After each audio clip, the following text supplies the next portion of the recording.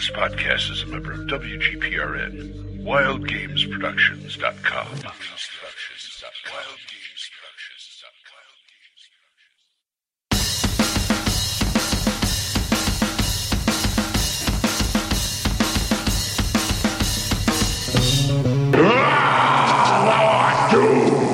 Release the princess or prepare for wizardly combat. I want to show you a trick Mother showed me when you weren't around. And I'll not pass What manner of man are you that can summon up fire without flint or tinder? I am an enchanter.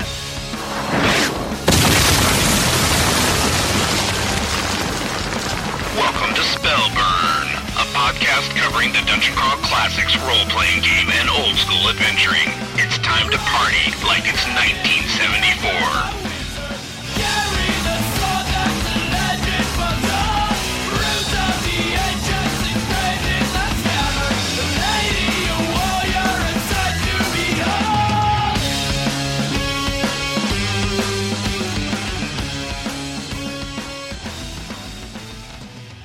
And welcome to the premiere episode of Spellburn, a podcast covering the Dungeon Crawl Classics role-playing game and old-school adventuring. Pull up a chair, grab some weird dice, and let's play. My name is Judge Jim, and I'll be your host, and I'm here with my two co-hosts, both dungeon crawling experts, Judge Job. Hey, everybody in Internet Land. And Judge Jeffrey. Hello, everybody. This is our premiere episode. We're going to jump right into it with our first segment, Tavern Talk.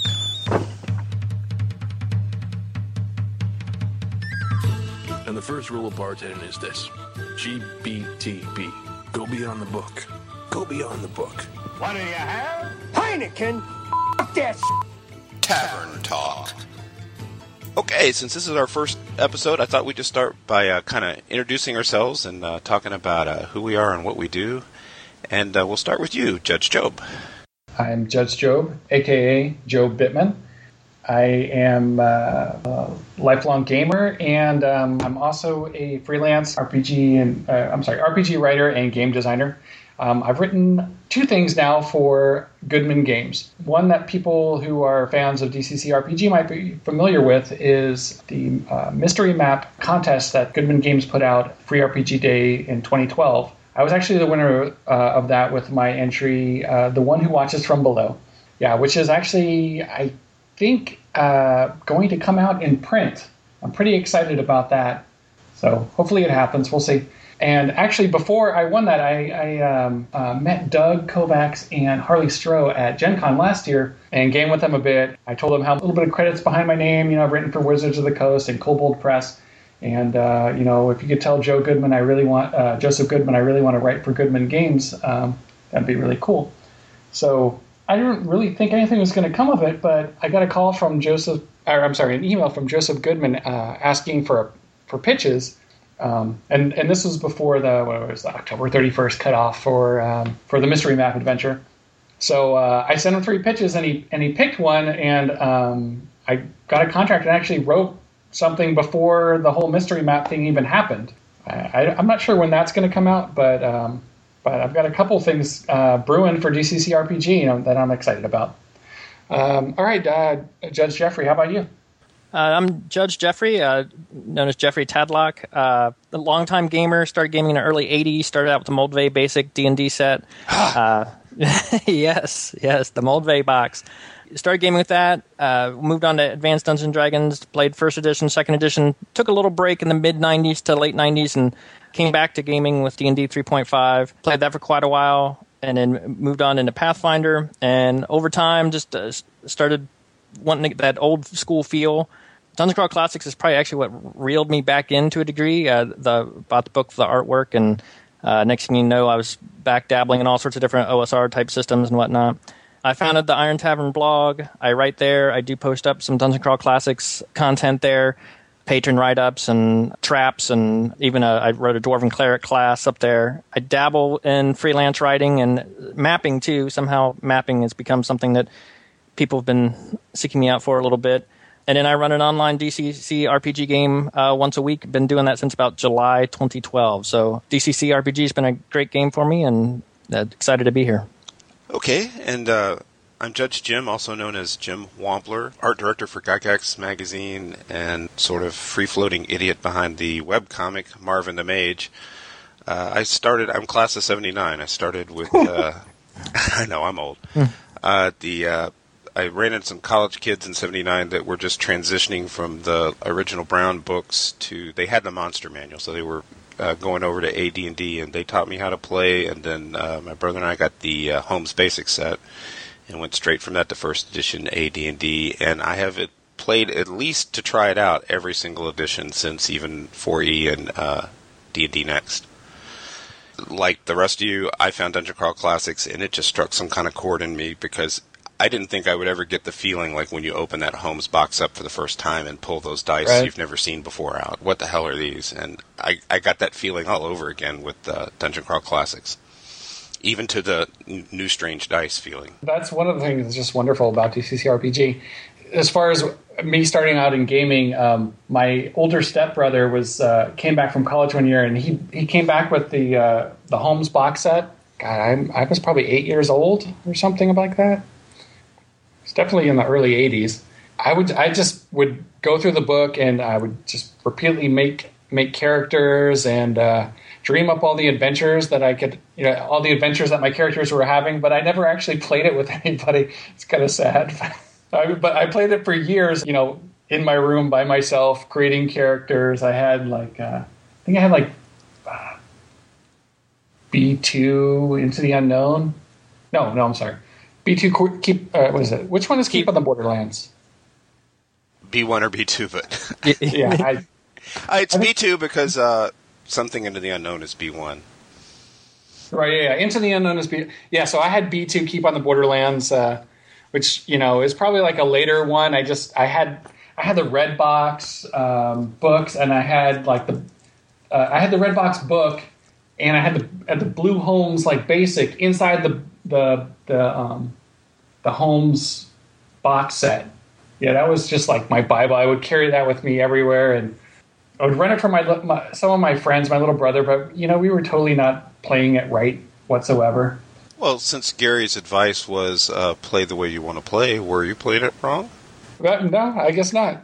Yeah, I think we all had our own take on it back then. I think we all had our own take on the rules at the time, and back then, no one really gave you a hard time for that. I don't think. Yeah, it's not like before the internet, so you couldn't just express an opinion and have 10 people scream at you about how wrong you are all the time. Exactly. You just had to pass the muster with your brother or your siblings or something. Yep. For house rule. Okay, well, the next session of the show in the future will be Summon Email, where we'll answer listener emails. This being the first episode, obviously we don't have any of those, but you can contact us and send us emails. The email address is theband@spellburn.com, and you can send us email directly to that address or on our forums, which will be at osrgaming.org. And that'll take us to Mighty Deeds. Mighty Deeds.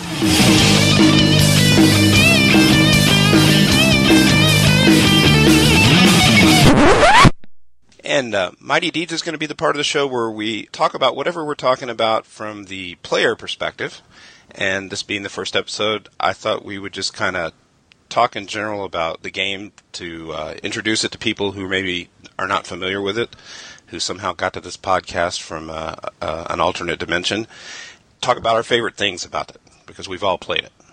Job, if you had to pick one thing that's your very favorite thing about this game, what would that one thing be?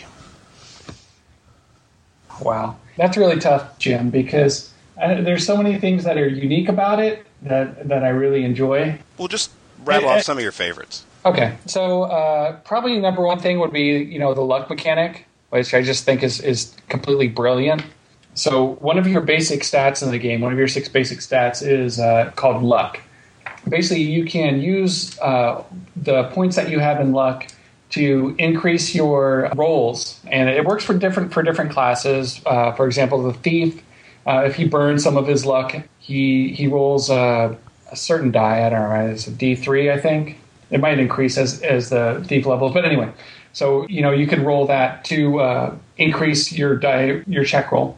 Anyone can just burn off luck straight as points. if you're a halfling, you're actually a luck battery. You can give luck points to other people, and you actually regenerate luck after you rest. So it's a limited resource. It plays really well at the table. That's probably the number one thing. Well, and with the halfling, what you touched on is that in Dungeon Crawl Classics, it's race as class. So halflings are both a race and a class, and that's one of the class abilities. Yeah, and that's not one of my favorite things, but I mean, it harkens back to basics, so I like it. I think it's pretty boss. I describe it to people as race as class, except it's fixed, so it kicks ass now. Right, exactly. Yeah, I think it works really well with Dungeon Crawl Classics, because I'm again not a huge fan of the races class, but with Dungeon Crawl Classics, they are cool. Like being a halfling is cool, or being a dwarf is cool. I don't know, it brings the extra little features to it that I think work well with it. One of our players in our campaign that just got his first level as a dwarf suddenly discovered what his abilities were now and just ran amok with them in our last game. I guess he hadn't read the rulebook, so he just didn't know till we told him what he was going to be able to do, and he's like, "Oh my God, you're kidding!" But Jeffrey, do you have a single favorite thing you'd pull out, or just a whole bunch of them? I have several favorites, but if you're going to corner me on one favorite, I think I'd almost go the funnel, the 0-level funnel. I mean, it's when I first heard the game, for people that are not familiar with it, the 0-level funnel is you start this game and you usually have 3 or 4 0-level characters that sort of go through a meat grinder per se, and you're expected to lose them, and whoever survives, that becomes your character you continue on with. I was pretty skeptical of that when I first started hearing about the game. Before I picked up the book, I was like, I was used to the, I get my point buy and I get build just the guy I want, and that's who I want. And I was thinking this randomly generated, I don't even know who's going to survive aspect was a little odd. But I found that people have a very strong attachment to the people that survive, stronger than most people will get, it seems like, from building their character from scratch. So the 0-level funnel, I think, I think a very strong part of the game, and really brings a lot to the game as far as that goes. Yeah, I mean, I've evangelized this game like crazy, and that character funnel is one of the pushbacks along with the weird dice, but every single person I've gotten to actually sit down and play the game has loved it and stuck with it. I like what you said, because the difference is, and it's a style difference, in whatever style or whatever game you want to play, is if you're having fun, then you're doing it right. But there are different styles. So like, a Pathfinder character where you've spent 30 or 40 minutes creating this whole background, and then you sit at the table and introduce yourself, as opposed to after you've been through the character funnel in a 2 or 3 session things with your level 0 and gotten level 1, you've created the backstory. Yeah, exactly. It's, I don't know. For your guy who started out as a dirt farmer with a pitchfork or something. Yeah. I mean, the stories that my group tells from some of their 0 levels, when we lost a wizard a while back, and it was one of the ones who'd been through from the very beginning. We were sitting around 3rd level. And, after the game, people are on Google Plus and Twitter, mourning the loss of this character that started out as just a 0-level randomly rolled guy, but surviving that funnel, and as the characters built their background to the funnel, it was just, I think it's a very neat way to get up to speed quickly with the game, get your characters created quickly, and all of a sudden you find yourself with a strong attachment to them. It just makes the rest of the game more fun, in my opinion. I'm in the camp of, when it first came out, I did not like it, and I was like, level 0, I'm never going to run this. This is silly. In fact, I flipped through Sailors on the Starless Sea, and I just didn't buy it. I was like, I'm not buying a level 0 adventure. This is ridiculous. I'll never run this at the table. This won't work. Players won't like it. Boy, I've really changed my opinion on that. I mean, level 0 is the most important part of starting up a campaign, I think. Of course, Harley Stroh's adventure, Sailors on the Starless Sea, I think is completely amazing. It's brilliant. Our little group, when we started, were about half players from something at our local game store, Gateway Games, called the Retro D&D League, where they've been playing through all the old editions of D&D. So it was about, and young guys, 14, 16, mid-20s. Half the table was them, and half the table were people who came straight from Pathfinder Society. So there was a little bit of mishmash of getting used to the spirit and the style of Dungeon Crawl Classics. So we took a little longer to get through Sailors of the Starless Seas. We killed 47 characters before we finally got through it. I know. Wow. We depopulated our home village by about 15%. But when it was done, and everybody got on the page and got onto it, and we finally got that guy at the bottom of the thing, you'd have thought we were ready for Valhalla. We felt so good about it. Yeah, like you earned it, you know? Well, I guess if I went with the what's your very favorite thing because I have one. I have a long history of playing Magic users.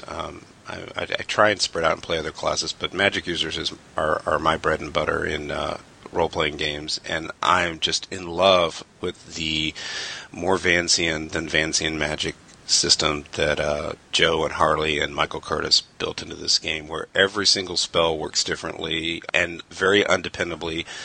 One of the things we'll get to sooner or later is this game is power gamer proof. You can't munchkin this game because of the randomness that's built into a lot of the rules, where the results can swing drastically in both directions. And the Magic system being that way just reminds me so much of the old pulpy 70s fantasy stuff, where every spell has a spell check you have to roll, and that's the number one reason I want a halfling in the party, is for when we're in the middle of a battle and I rolled low enough on my spell check that I'm going to forget the spell, and I just need to nudge that roll 1 point. That's why I'm best friends with the halfling. Yeah, very helpful in those situations. Well, you know, what is it about... I'm going slightly off topic here, but what is it about Dungeon Crawl Classics? Because it's not... I don't know, it's almost like a Neo OSR or something. I mean, it's the design of the game is definitely heavily influenced by OSR, but it's not a clone. You know, what is DCC RPG? Well, it's a retro clone only by sheer technicality in the presence of the OGL. It's really its own game. I mean, don't you guys think? Yeah, I think it is. Yeah, definitely. But well, for example, the spirit of it is very OSR, old school, and the flavor of it is more like basic D&D or OD&D. But the mechanics are a stripped down version of D20 and a lot like 3.5, right? Well, I think so a little bit, but I mean it's more like 3.0, like where with boiling down the saves to like the 3 saves. Right. Instead of a million skills and feats, it's all mighty deeds. Whatever you can imagine. If the DM allows it, you make the roll. Right, but I just meant like, you boiling down the saves to reflex, fortitude, and will. Right on. I think you hit it with the spirit of it is the old school way, but the mechanics are not. That's bringing the modern to it, but in a spirit of the old school playing style. I personally have fallen in love with the old, first edition Gamma World, Moldvay Cook D&D, because the rules are so simple. And especially the older I get, I have less and less patience for really, really crunchy rules and rules where the rule book is, tiny type in 3 columns on some Photoshop background that my eyes have difficulty parsing. Dungeon Crawl Classics is pretty crunchy, but you guys design games. There's annoying crunchy, and you read it crunchy, and you go, well, that makes sense, that works, and you like it. And Dungeon Crawl Classics is full of that.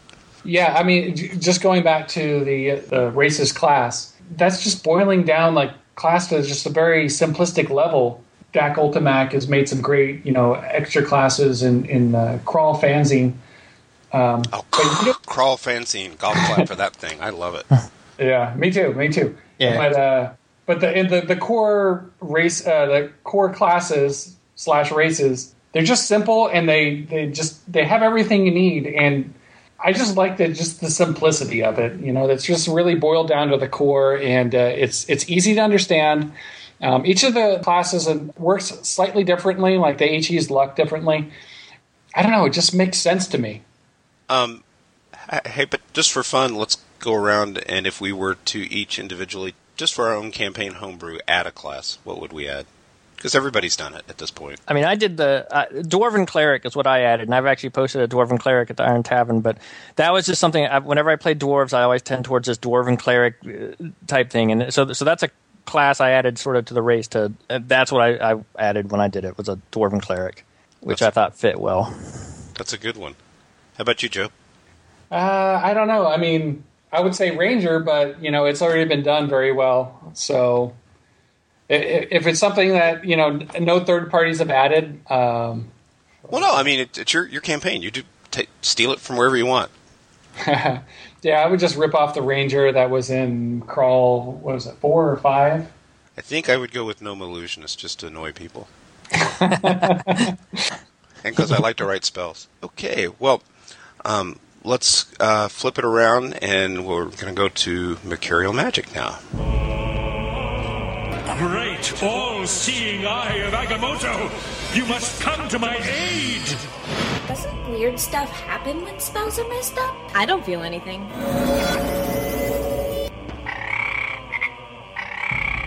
So that could have gone better. Mercurial Magic. Okay. Mercurial Magic is the opposite. We're going to talk about things from the GM or judge perspective for just this first episode. That's a real easy one to talk about. I mean, Dungeon Crawl Classics RPG. How do you run it? Where do you get stuff to run the game with? Resources and tips. The first place to go, if you want to... Well, let's start with this. Just as an overall thing, if you're thinking about picking this game up and running it for your group, you already know how to do this. It's nothing that's any kind of in stark contrast to D20 or D&D or Pathfinder. Nothing that different. No, the basics are all there. D20 D20 roll for most everything. Saves are very similar. Saving throws against various things. So yeah, I think it's definitely true that don't get intimidated by the large book at its core. If you're familiar with the D20 games, then you're going to pick this up and the nuances relatively quickly. And don't be scared of the dice either, right, Joe? Well, collecting the dice is the funnest part. I have this little bit of a tradition that I do where I like to trade dice with people.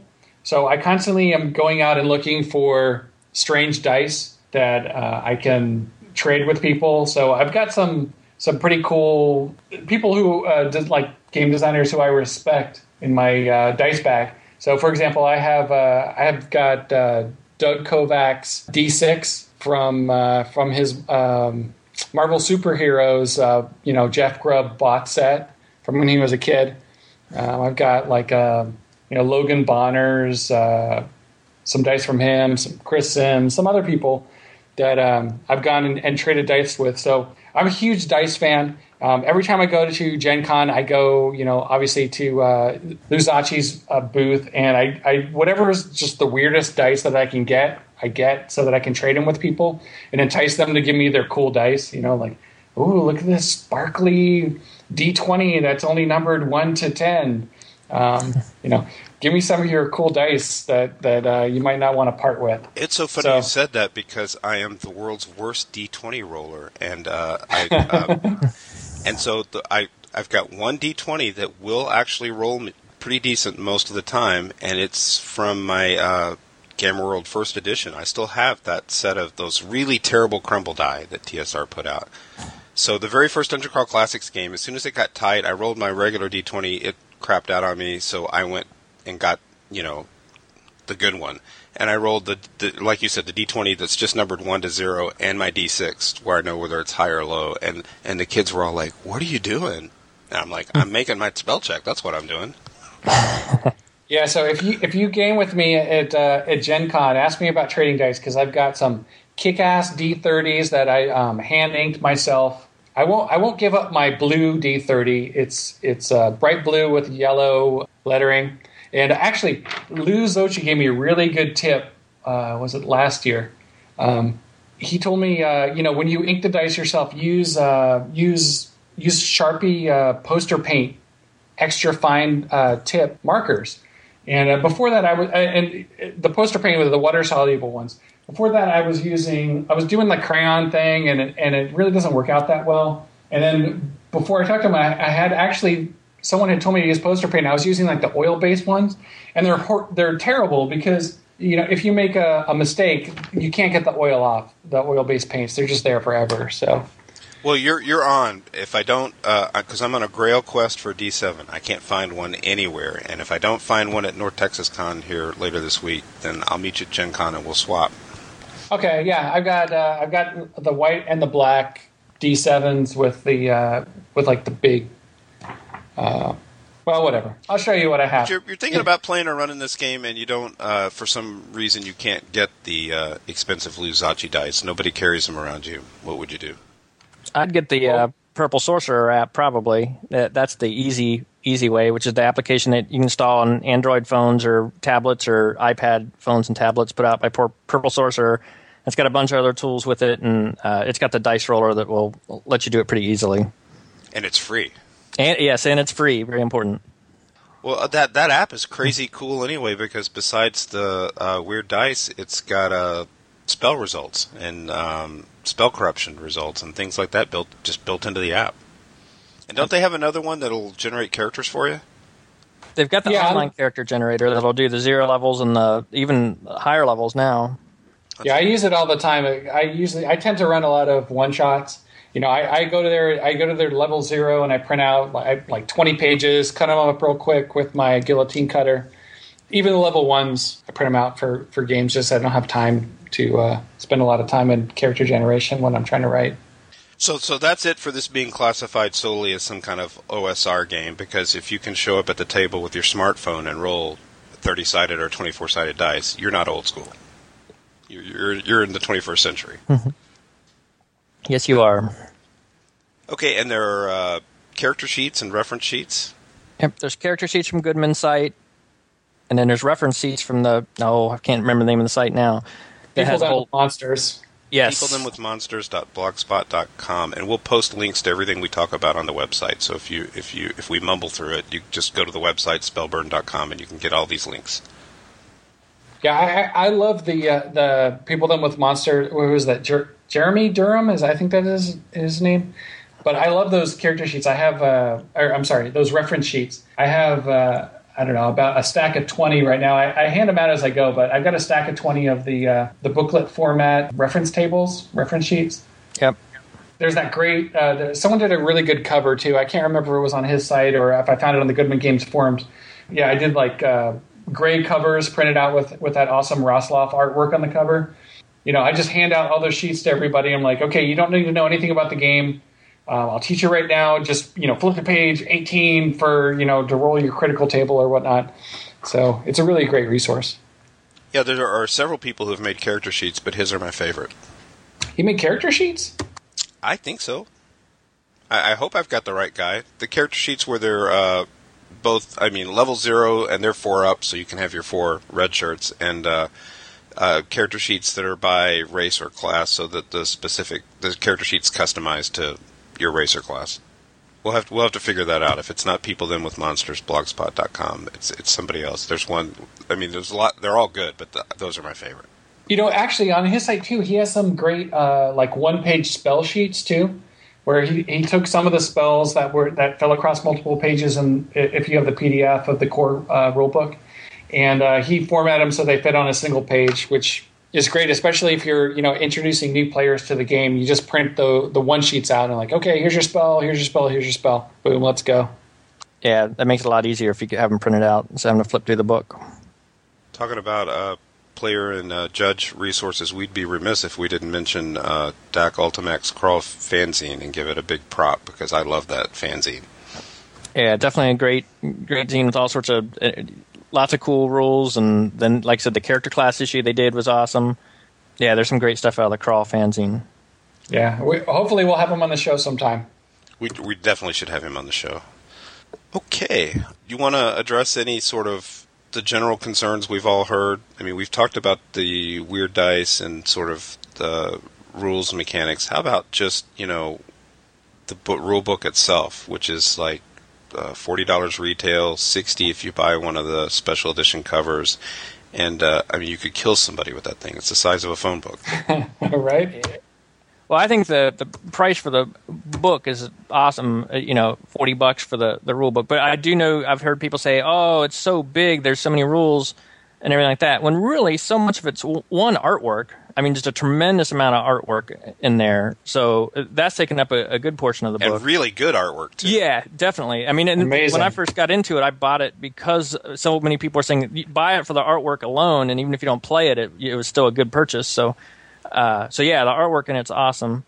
And then I've said that over and over. I was just buy it for the artwork. I keep one of my core books right by the side of my bed, and I just all the time. I'm like, oh, I have a couple 3 minutes. I just pick it up and just look at the artwork, and it seems like I always see something new that I didn't notice about something. I'm sure I'll miss somebody, but I mean, you've got art by Errol Otis, Jeff Easley, Jim Rosaloff, Peter Mullen, Doug Kovacs, who I love. It's lots of great art in there. Sorry, I didn't mean to derail you, Jeffrey. Oh no, totally fine. I mean, it's the art is it's definitely not. Don't want to gloss over the art because it's really significant. But I think the other things that contribute to the larger size of the book, which aren't necessarily bad things, is the print size, and it's readable, so that's good. It's not all crunched down. And then the spell tables. I mean, face it, that's what consumes a large amount of space. It's the spell tables. But when it comes down to it, when you're a first level character, you're only referencing a handful of those spells at any given time. So it's not like you have to commit the book to memory to play it. It's more charts to look up when you do your spell checks. So.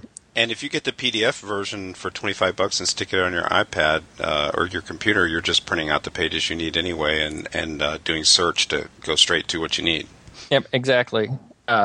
So I think that's the thing I hear about, just the large book, and I think that's not, once you dig into it, it's really not like it's that many rules. It's tables, charts, artwork, and such. Well, we all go back to AD&D, so, I mean, what's the minimum you need? The 3 core books. Well, here are your 3 core books in one book, so that's part of it, too.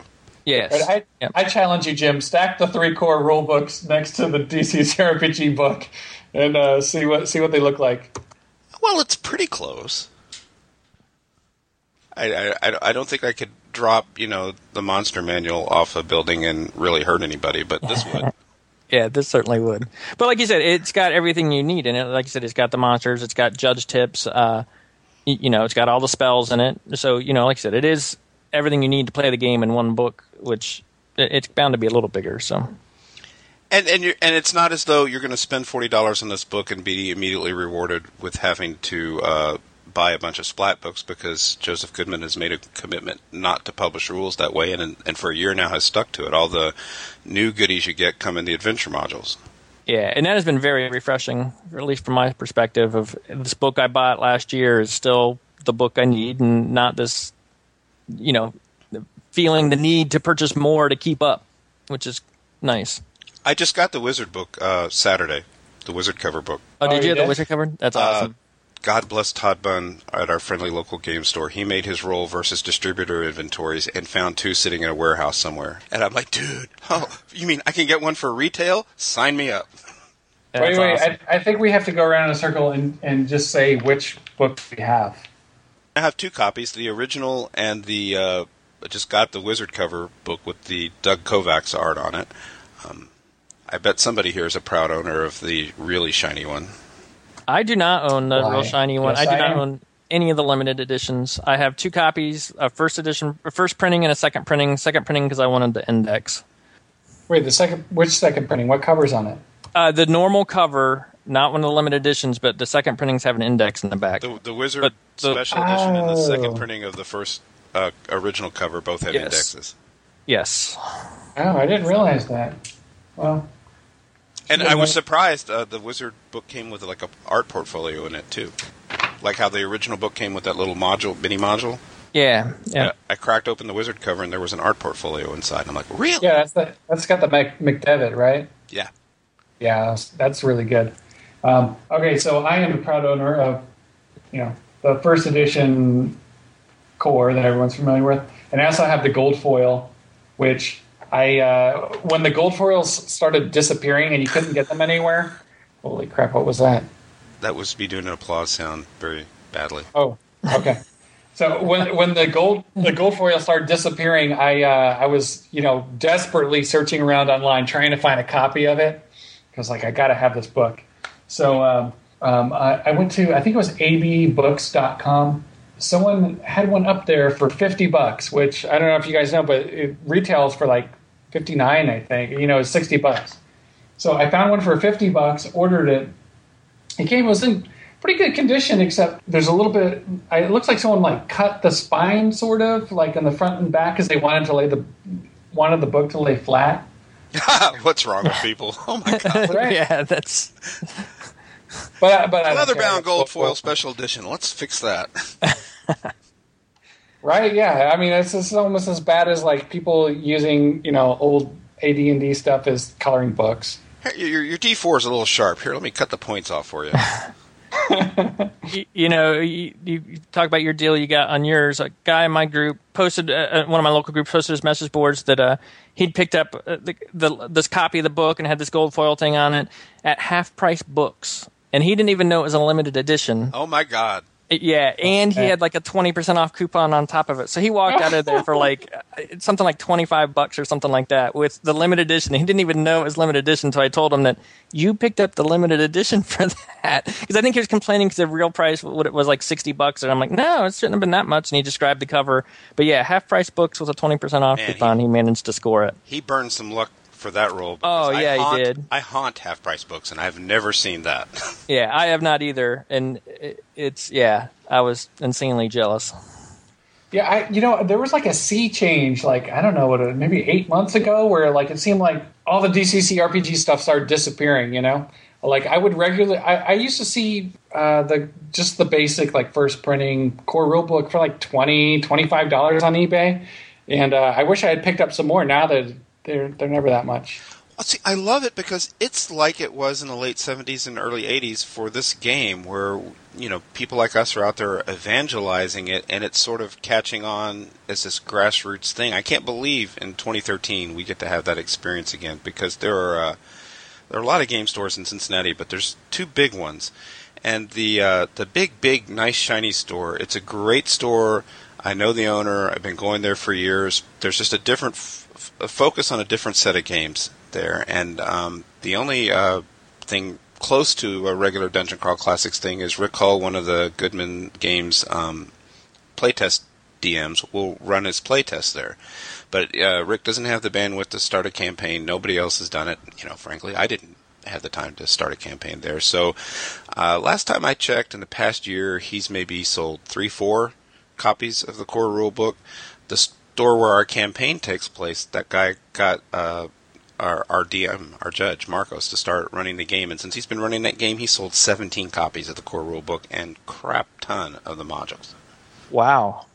That's pretty good. I think, people getting out and sort of, evangelizing and pushing the game is where you're starting to see the build-up happen.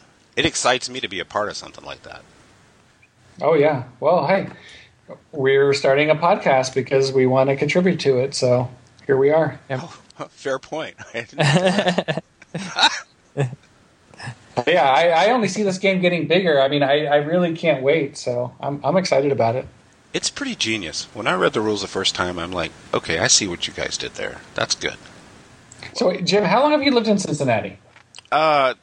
This trip, about 10 years. I originally grew up in Kentucky. Oh, okay. I think you told me that. About 100 miles down the road. I used to live in... I spent a summer in Covington. Covington is just across the river, and yeah, it's where I get my cigars. I got mugged there, but apparently it's like all gentrified now. But parts of it are still a little rough and tumble. And actually, I was a busboy at that rotating restaurant. Oh yeah, I've been there. Yeah. I used to be a busboy there for a summer. Wow, it's a tiny little planet. Well, yeah. I think Cincinnati is like Lake Geneva South because Tim Kask is here. Oh, he lives there? Yeah. Oh, well, that's cool. I have house privileges. I can come in without knocking. Although I don't because I know Tim. But okay. Right, he'll kill you like a player character. He's killed my player character in his campaign convention games many times. Although I had survived, he ran at CincyCon here a few months ago, back in March, and I survived and got the whole party intact through one of his adventures, and got a little cocky. And we had a guy, as a good friend of mine, James Cody, who was playing a paladin, who decided to sass the evil wizard who had exploding gold coins cursed in our pockets where we couldn't get rid of them. And we'd succeeded. We came back to him with the thing he sent us out to steal back for him, and we were all fine. And I don't know what happened. James decided to sass Tim through this evil wizard NPC and got his legs blown off, and that wrecked my perfect record. But I survived. So I've got one convention, Tim Kask convention game I managed to get through alive. If you've ever gamed at Tim's table, that's quite an accomplishment. Yeah, I haven't played with him, but I've heard the reputation about him. That must be quite the accomplishment. Okay, well, I mean, we're going to have episodes after episodes to continue to talk about the game. Let's move to our next segment, Dungeon Denizens. Go on, boss. Chop his head off. Right, silly little bleeder. Jesus Christ! I warned you. My armor is like tenfold shields. My teeth are like swords. My claws spears. Dungeon Denizens. And this will be a section of the show where, in normal episodes, we'll pick a monster that you can use in your Dungeon Crawl Classics campaign. This being the first one, I thought we'd just go over sort of the Dungeon Crawl Classics monster basics, which the game comes in the main rulebook with some very specific advice about how to approach something that's pretty standard in RPGs now. How to approach it in the flavor of this game. I mean, what's your experience been with that, Jeffrey? Pretty much there should always be some unusual twist about them. There should be something mysterious. You shouldn't just run into normal orcs. There should be something special about them.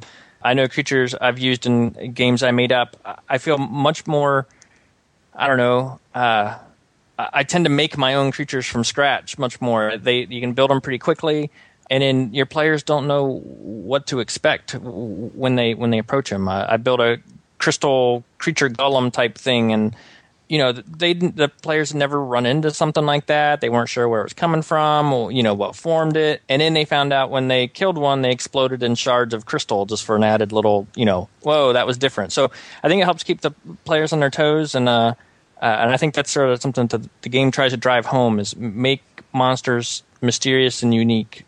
That's been my experience with it. Confound player expectations. Yes. Yeah, Michael Curtis in one of his convention games chased us across town with every form of undead you can imagine, and we didn't, including cows. Yeah, an undead cow. He was very disappointed we ran away from. But you heard that story. But it was a thrill to have. I mean, I can't help it. I've got AD&D Monster Manual hardwired in my brain. Okay, that's a ghast. It's going to do this. That's a white. Look out. Level drain. And we had no idea what these various undead were going to do to us as they chased us across this town. And that's straight from the rulebook. I mean, there's actually tables in there for how to juice up your undead and make them your own and make them unique and mysterious. One of the things I like about monsters in old school games, and especially Dungeon Crawl Classics, is that they're pretty easy to design for. I mean, I've written some stuff for like 4th edition, like Wizards of the Coast. The stat blocks are just so big; it takes a long time to design the monsters, which is fun. But in Dungeon Crawl Classics, in the monster section, there's I think 40 monsters that are listed there. There's probably one monster in there that's pretty close to what you want to do already. So, I just flip. It's easy to design a monster. You just flip through the book. Look for one that's, about the power level you want or that has the ability you want. And just start from there and just tweak and twist and, bump up this save, bump down, fortitude and, melee attack bonuses. And it's pretty easy to come up with some pretty cool monsters. Following the guidelines in the book, you really want to come up with something unique. So it's not, it's not a Minotaur, it's the Minotaur. I love that advice in there. Terrorizing the town. Yeah, I love that advice where it's not a dragon, it's the dragon. Make it the dragon. Right, exactly. And, it's like your level 0 characters are finally level 1, and now it's time whoa, we have these, mighty adventurers now. Maybe you guys could do something about the dragon. Yeah, we've talked so much about level 0 and level 1 characters. We probably ought to mention that the way the game is structured, the level progression only goes to 10. So if you pick up an adventure that says it's a level 5 adventure and you're used to D&D or Pathfinder, you should probably double that number in your head to get a rough idea of the power level you're talking about. A first level Dungeon Crawl Classics character is much stronger than a first level character in a average fantasy RPG. Sure. I mean, in D&D Next, they were calling it bounded accuracy, which is, there's a power level that's through the entire book. Like, DC, a difficulty check of 5 is going to be easy, 10 is medium, 15 is takes some skill to do, and then 20 is like Herculean effort to do. It was in a playtest for Colossus Arise a couple weekends ago, and I hadn't. Oh yeah, how did that go, Jim? You were telling me about that. Oh, first of all, I'm hang on. I got so excited I couldn't talk about it. The adventure itself is like very Edgar Rice Burroughs, and you feel like you're in a Ray Harryhausen movie out in these ruins in this desert, dealing with these giants. And I don't want to get into like any more spoiler territory than that, but what made me think of it is you were talking about the difficulty checks in Dungeon Crawl Classics, and I had never played a higher than a 3rd level wizard before, and I got cut loose with an 8th level wizard, and you get up in those 3rd and 4th level spells, and the spell check is much harder to hit. I didn't know that till I got to the rules. Seriously? Yeah. Well, maybe I over dramatized. The scale starts sliding up because you're adding in your level and all your other stuff. The pre-gens we got. Rick Hall did such a good job. Because in a normal convention game in Dungeon Crawl Classics, everybody spell burns and their character to the Stone Age and burns all their luck because you're never going to play the character again. Why wouldn't you? Well, these 8th level pre-gens all had lucks of like 9 and 10 and 12 because it was explained to us to get to 8th level, these characters had already done that. And I'm just like, nice one, Rick. Nice. Usually when I put together my like one-shot character sheets, like level 1 or something, I actually pre-burn their luck down for them so that they can't just go totally nuts. Oh, even at lower levels? Oh, yeah. I'm like, oh, yeah, and your luck score is 6. Anyway, I think it's due out here in a month or two. Colossus Arise is my favorite adventure I've played so far, and going up against Sailors of the Starless Seas, that's quite a kudo in my book. Yeah, that is quite a compliment to go up against that one. Well, Harley is just an amazing writer. Like, I've been a fan of his adventures since just Dungeon Crawl Classics adventures. He's got a really great writing style, and I just love to read his adventures. Like most people would read a novel, I just get Harley Stroh's adventures and read them. I've play tested Michael Curtis's Frozen in Time, and I'll tell you anything you want to know about that off air. Because that one won't be out for a while, but it was a fantastic adventure. The Frozen in Time one? Yeah, the one where, the Goodman Games has put the cover up and the players are fighting that crazy robot. Yes, that one. Yeah, it looks awesome. Yeah, it's like caveman or Stone Age and robots or something.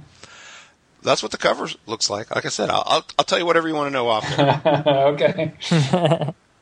Mike would shoot me if I blabbed it. Spoilers on air. Well, I didn't get into his Gen Con game, so you can give me the spoilers. He'll probably be running that again this Gen Con. Did you not get in it? No, oh, you mean this year? Remember? Yeah, Gen Con. I don't know if you're going to Gen Con, Jeffrey, but all the DCC RPG games sold out in like 30 minutes. Yeah, they went quick. I know I had some friends trying to get in some, and I know from the Goodman boards that it was super tough to get into those games. Are you going this year, Jeffrey? Yeah, I'm going for at least a couple days. Awesome. So I won't be there the whole time, but I should be there for at least a couple days. Awesome. Well, if you guys are around, I'll try to squeeze in one of my games. I've actually booked another game for my mystery map game, the one who watches from below. I'm sure before Gen Con they'll finally clear the event and put it on the books. Maybe you guys can get in one of those games. Well, what I want to say is, unknown to listeners of this episode, we recorded a pilot episode that will never see the light of day because we're still, that's why you do pilot episodes, is so you can work out all the details. But Mike Curtis was on that pilot episode, and we'll have him back on the show later. And you know Mike now. I don't think he would. You should just email him. Hey, do you mind if I sit in on that game? I bet he'd let you do that. He's pretty great that way. Yeah, actually, my game hasn't booked yet, so I put 6 players. I think I'm going to go back and change it to max 5 so that I can get a buddy in if they want to play. Mike is crazy. I saw him run one session of Frozen in Time at Gary Con where there were like 13 players. They were in a ring around him. Wow. He was. I had already played that game at CincyCon, so I didn't sign up for it at GaryCon. But as I wandered in to see how this table of guys were doing with the adventure, they had folded cards with their character name on it, so everybody knew who everybody was, and there was this sort of elephant graveyard arranged around his GM screen of everybody who had died. It was like the level 0 graveyard. It was awesome. Okay, I didn't mean to ramble on. Okay, and I think that probably wraps it up for Monster Basics and Dungeon Crawl Classics. Let's go to our final segment, Patron Bond. Who are you? Your new lord and master. What orders from Mordor, my lord? Oh, don't grovel. One thing I can't stand, it's people groveling. Sorry. Patron Bond. And this is the part of the show where we're just, when we're reviewing a product, we'll sort of sum up and talk about, how we feel about what we've talked about. And if it's a guest, we'll do the same thing. Since this is the introductory episode and we've just talked about the game in general, how about, okay, I'm sold. I want to play this game. Where do I buy it? How do I get it? What are the versions of it I can get, which we kind of touched on. I mean, the versions you've got your original book, the first printing, and then they have the limited editions, which they're up to 3 now, limited editions. Right, and you can buy the Jeff Easley cover one is coming out later this month. Yes, so there's the limited editions, but all you need to play the game is the basic book, which has a door with a head on it, and then a person with a staff and a sword on the front. It's the one probably seen most often. That's all you really need to play the game. I was able to get one of my copies was ordered online. One of mine was bought from the local gaming store here in Columbus. And then there's always, for people that prefer the tablets, PDF versions. You can buy those, which are pretty handy because, like I said, you can print the spells off from that point. But yeah, I think eventually I'll have to get the PDF version too, just to have it handy on a tablet for searching in the middle of a game. Yeah, it's pretty handy that way. Our GM beats that version up as he's actually running the game pretty good. I got pretty lucky because I pre-ordered it before the first book came out, and at that time, if you were pre-ordering, you got the PDF for free. Oh, lucky! Yeah, that would have been nice. Yeah, it's cool. I like it. But if it's an option for you and you're thinking about the game, by all means, start with your friendly local game store and support that guy. Yeah, because Goodman Games will get their cut of that too. Oh yeah, definitely. I try to order everything through my local game store. I mean, you're not going to get it right to your door. It's not as fast, but you're supporting your local game store. It doesn't cost you anything different. Maybe the time to go down there, but who doesn't like to go to the game store? I love it. Definitely worth supporting the store. It's where I got my second copy from. And if you just Google image search this, you'll see the various covers, the original cover, the 2 special editions, and then the good luck finding one, and God love you if you do, the gold foil cover. Well, this month is the month of the Easley cover, and we should probably also mention this. I don't know if this is the best segment too, but it's June is Free RPG Day month. So what is that? Somewhere around mid-month, they have Free RPG Day. June 15th, I think. Yeah, that sounds right. And Goodman Games actually has an offer. If you, I don't know if you guys got the email, but if you order 2 Goodman Games products in June, you can also pick up Well of the Worm, which was I think it was a 3.5 Dungeon Crawl Classics adventure that they've converted to DCC RPG. It's $9.99. And you can only order it if you buy 2 products this month. Or even just pre-order future products. You get that limited edition module along with it. Yeah, that's true. Yeah, I'm looking forward to the Free RPG adventure. I don't know if you saw the cover. If you see the cover of the Well of the Worm, but I don't know who did that, but it's pretty cool. It's not Kovacs, I don't think. I think that's Jim Rosloff's cover art for the original version of the prior version of it. It's a really nice piece. Yeah, it is. It's very cool. It's got a old school vibe, and it's primitive and awesome all at the same time. Okay, so you can get it online and from Goodman Games, your friendly local game store, and if you're very lucky, sometimes at half-price books, right? Oh, and the other thing for all the judges out there, if you schedule a game like for the World Tour in the month of June, you can download a Michael Curtis adventure for free. The Tower Out of Time. Yeah, the Tower Out of Time. There you go. And it's got a cool Kovacs cover on it too, so it looks really cool. Mike's pretty good with the old school homages, let's say. He's got a good feel for the flavor of the day, even though he's, I was going to say our age. He's probably your age. How old are you anyway? Can we talk about that? Not on the air, sir. Okay. Well, I was a teenager when I started in '79, so that'll tell you something. Okay, well, on that awkward note, I think that does it for... I think that does it for this episode. Hope you enjoyed listening. This is the first episode. By the time this goes up, I'm sure there'll be a couple more. And we hope you come back and listen for more. And I'd like to thank my co-hosts and thank you for listening. I'm really excited about this podcast, and thanks, guys. We're going to kick some dice. Yeah, thanks for having me. It was a good time. It was fun. Okay, we'll see you next time.